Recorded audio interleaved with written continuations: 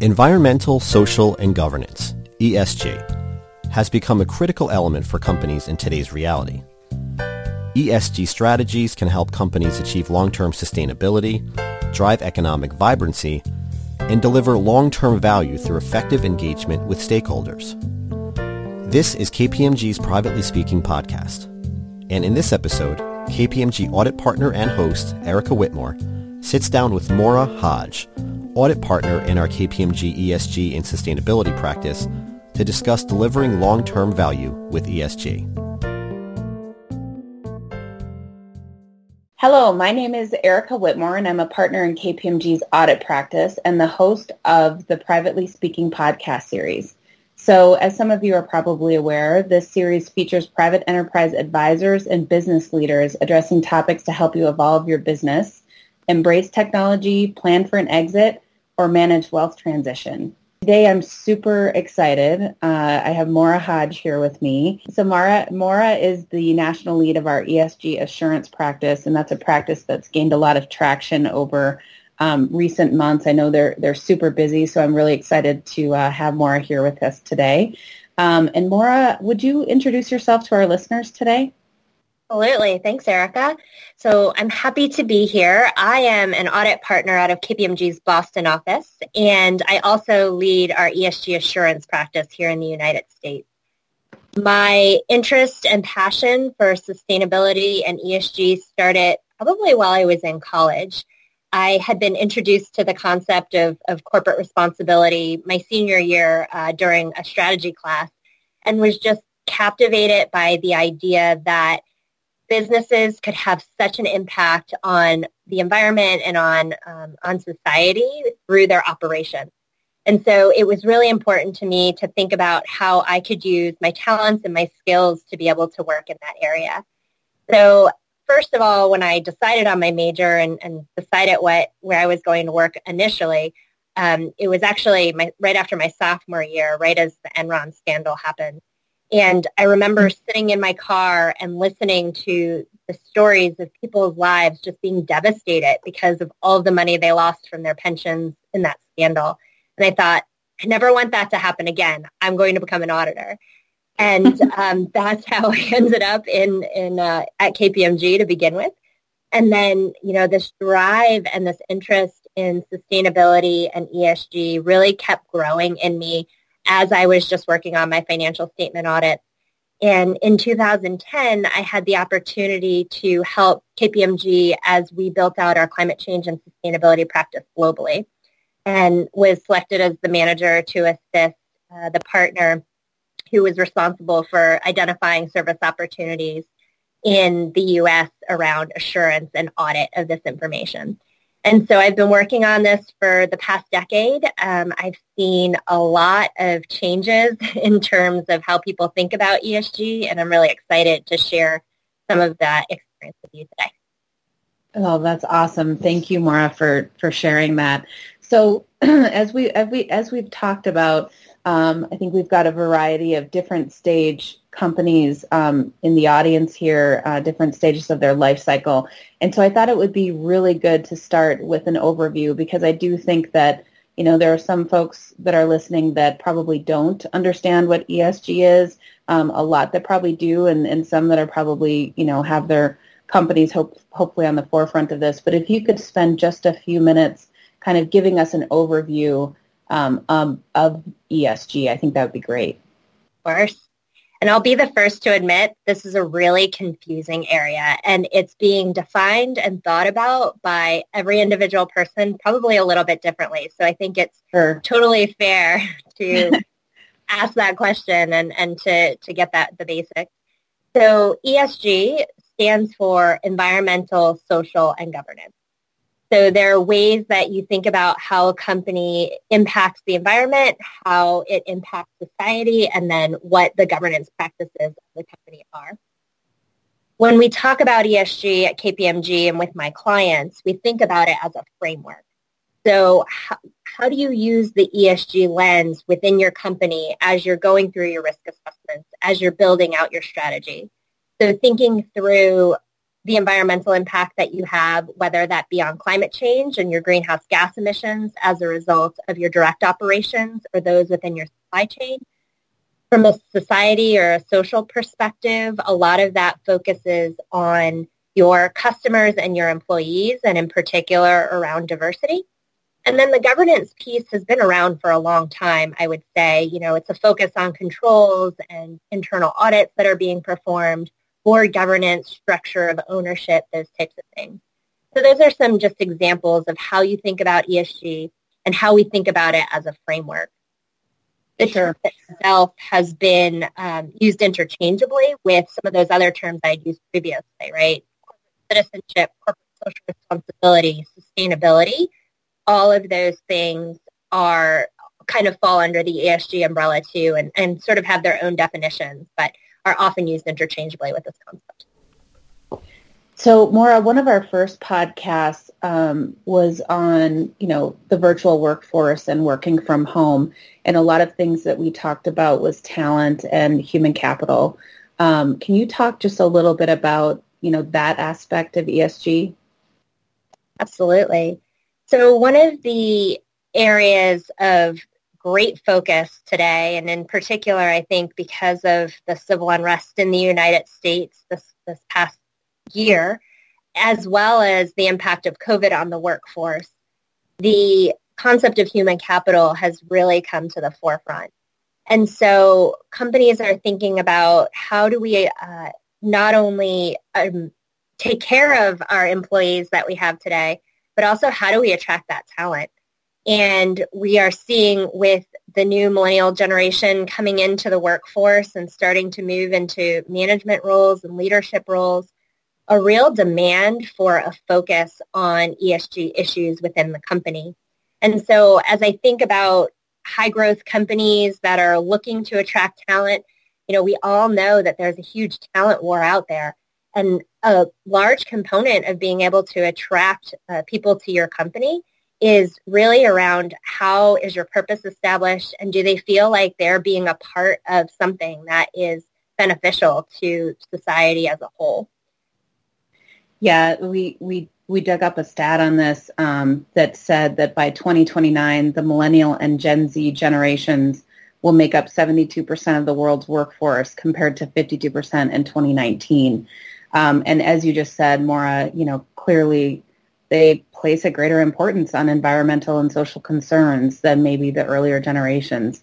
It's a really broad statement, right? But I think we're seeing it, I'm seeing it across my clients. I'm seeing it across, just everybody that you interact with, really. It's becoming, more and more important. So coming back to kind of our audience, looking through the high growth company lens, what are some things that companies can start doing today, regardless of what stage of growth that they're in, as well as some things that they can put into place, for a year or maybe a 2-year strategy as it relates to ESG?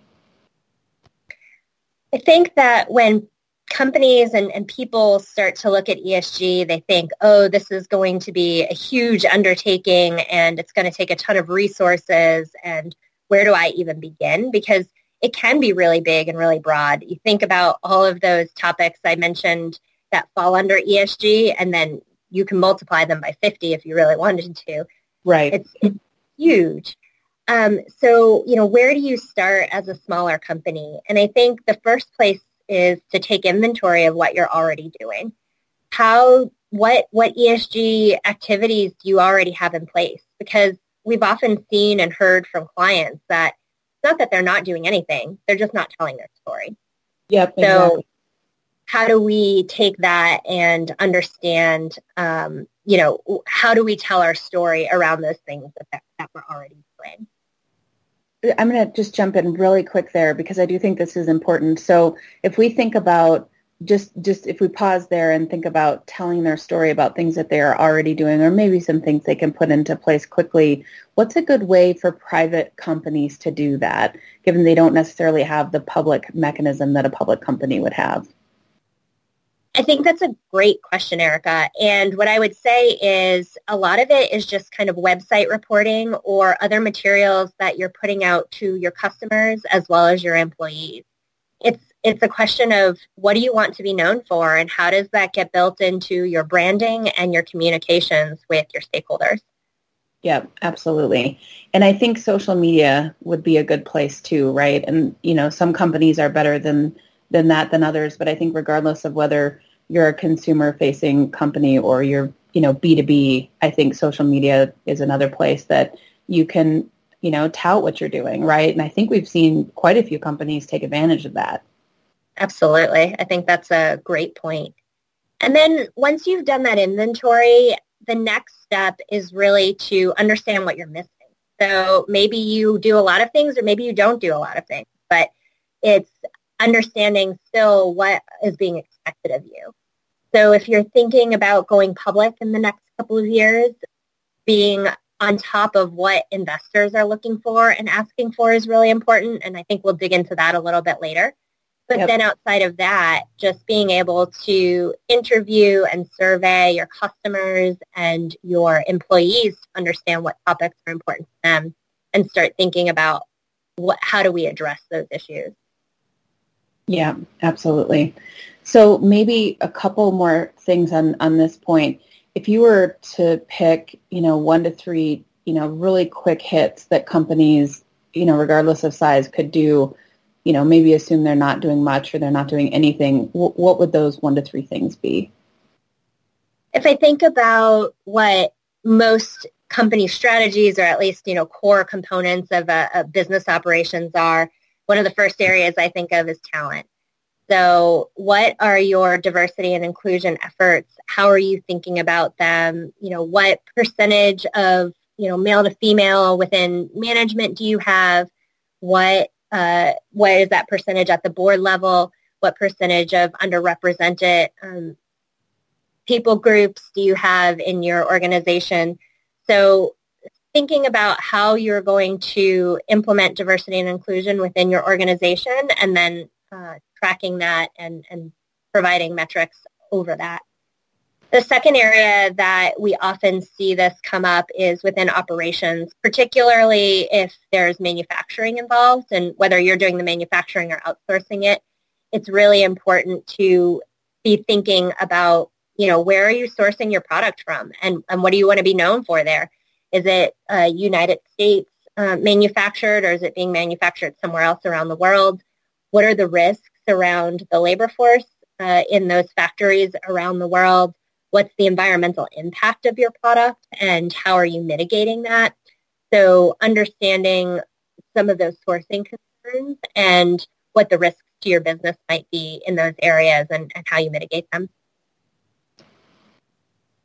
And would you say, Maura, if we're thinking about companies that work in, maybe they're more of a services company, right? They either provide a technology or some other type of service. I think also looking at their vendors, right? And, all of the companies that they work with in order to provide their service, what are those companies' reputations? What are those companies doing? Those types of things?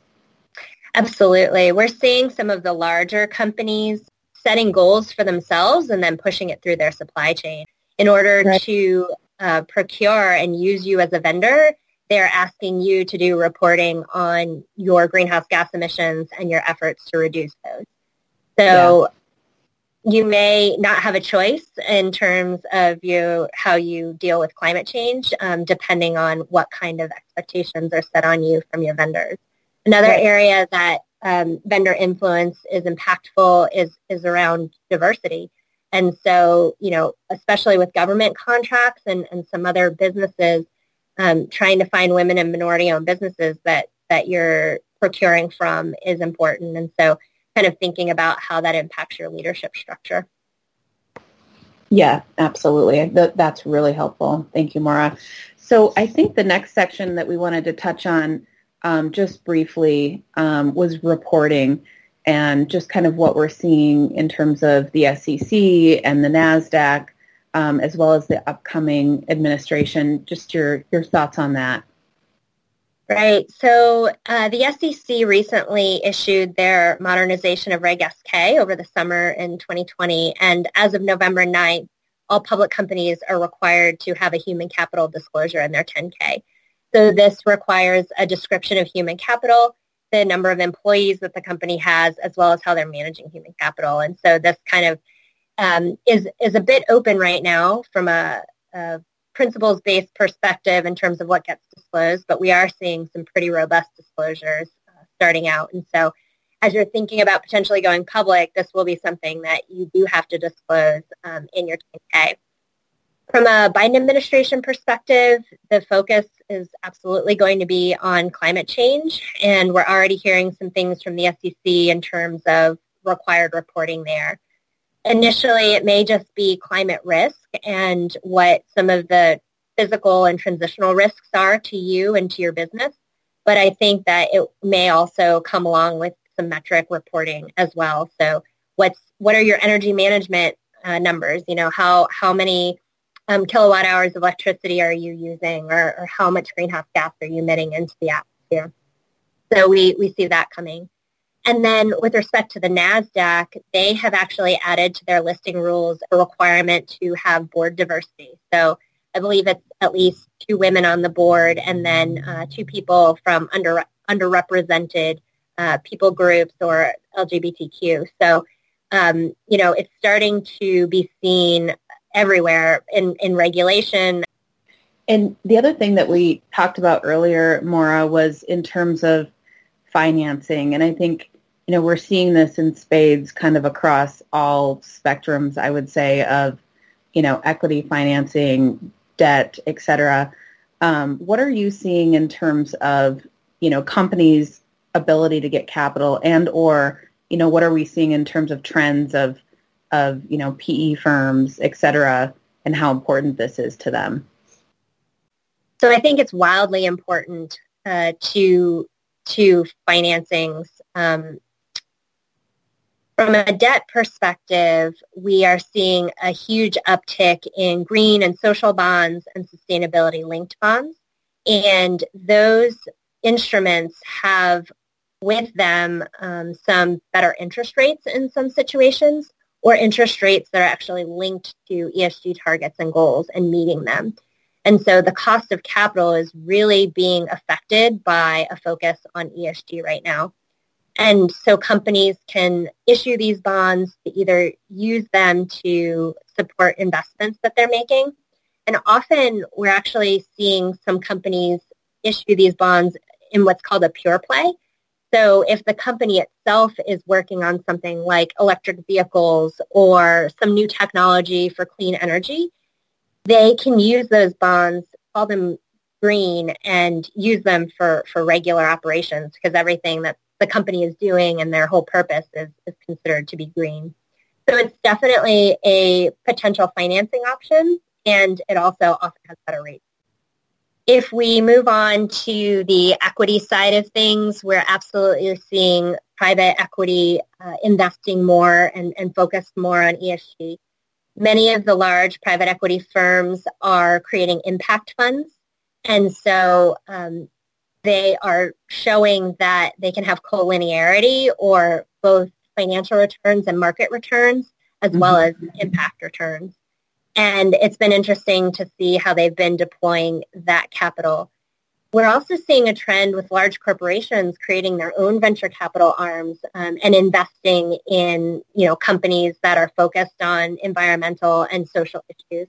I think these are obviously issues that are that there's a lot of technology that still needs to be developed and a lot of research and development around. And so, companies are both looking to be able to invest in the next big thing, but also to have an impact. So you mentioned something when we were chatting earlier, Maura, in terms of, adoption, right? And so if you can speak just a little bit to, not just public companies that are, focused on this, but also what you're seeing in terms of private companies focused on this. Maybe where I'll start in terms of adoption is KPMG recently released a survey of sustainability reporting back in December. And we looked at the Fortune 100 companies in the United States. And that obviously included both public and private companies, but largest by revenues for the country. And we found that 98% of the Fortune 100 are reporting on ESG, and 82% of those companies are including it in their annual reports. So the kind of the glossy reports that are going out. Mm-hmm. Right. So adoption is has really stepped up, and most companies are reporting. And I think that, you could say, well, that's only really relevant for the largest companies in the world or in the United States, but it's really becoming a de facto or kind of a mandatory requirement for all companies, because there is both pressure from a peer perspective, pressure from an investor perspective, and whether that is institutional investors or, public investors or private equity or venture capital or limited partners that are investing into private equity. I mean, it's all throughout the value chain. And so having these disclosures, having information available and really thinking about ESG has become really a requirement. Yeah, absolutely. And like I think we mentioned earlier, as a consumer, right? I think to consumers, regardless of whether, again, it's a service or a product, I think it's becoming increasingly more important. So we talk about millennials and Gen Zs, that it is being very important to them in terms of where they work. It's also really important to them in terms of what they consume and what they buy. Maybe very briefly, Maura, the U.S. seems to have really, grabbed onto this, and we're moving forward at lightning speed, it seems. But how do we compare to the rest of the world on ESG? Yeah, I think that Europe has historically been significantly ahead of us in the past. They have, and they continue to be ahead of us with respect to regulation and different things like that. But the United States is quickly catching up. And I think that we will, in the next couple of years, kind of be on par with what's happening in Europe. Yeah, absolutely. You had mentioned this earlier, and it piqued my interest. So in terms of the responsibility as it relates to taxes. Sure. This is a really interesting area. And so I think how it relates to early stage companies or high growth companies is just as you're growing and as you're thinking about structuring your business and what legal entities you set up and where you set them up, just really having an eye to this concept of tax responsibility. And if you were going to lay out everything on a piece of paper to share with the world, how much tax you're paying in each jurisdiction, how does it make you feel, and what do you think the response will be? Yeah, absolutely. Absolutely. So, Maura, maybe just to kind of wrap things up today, what would you say in closing that would be really important for everyone to hear? I think that ESG really needs to be thought of as how you have a long-term value creation strategy. How do these issues impact your long-term success? What we're seeing is that it is table stakes now, and that if you don't do anything in these areas and if you're not contemplating them as a part of your business, you're not going to grow. And so it's an absolutely critical part of how you think about your company and how you think about your long-term success. Well, Maura, I really appreciate you taking the time to talk about this today. I think it's really, really important. I think it's going to continue to become even more important, really, for all companies. So thank you for taking the time today. And to our listeners, thank you for joining us. We'll look forward to bringing you other insights on our next episode of Privately Speaking. Thank you for listening to KPMG's Privately Speaking podcast. And be sure to subscribe to this series to be notified of new episodes.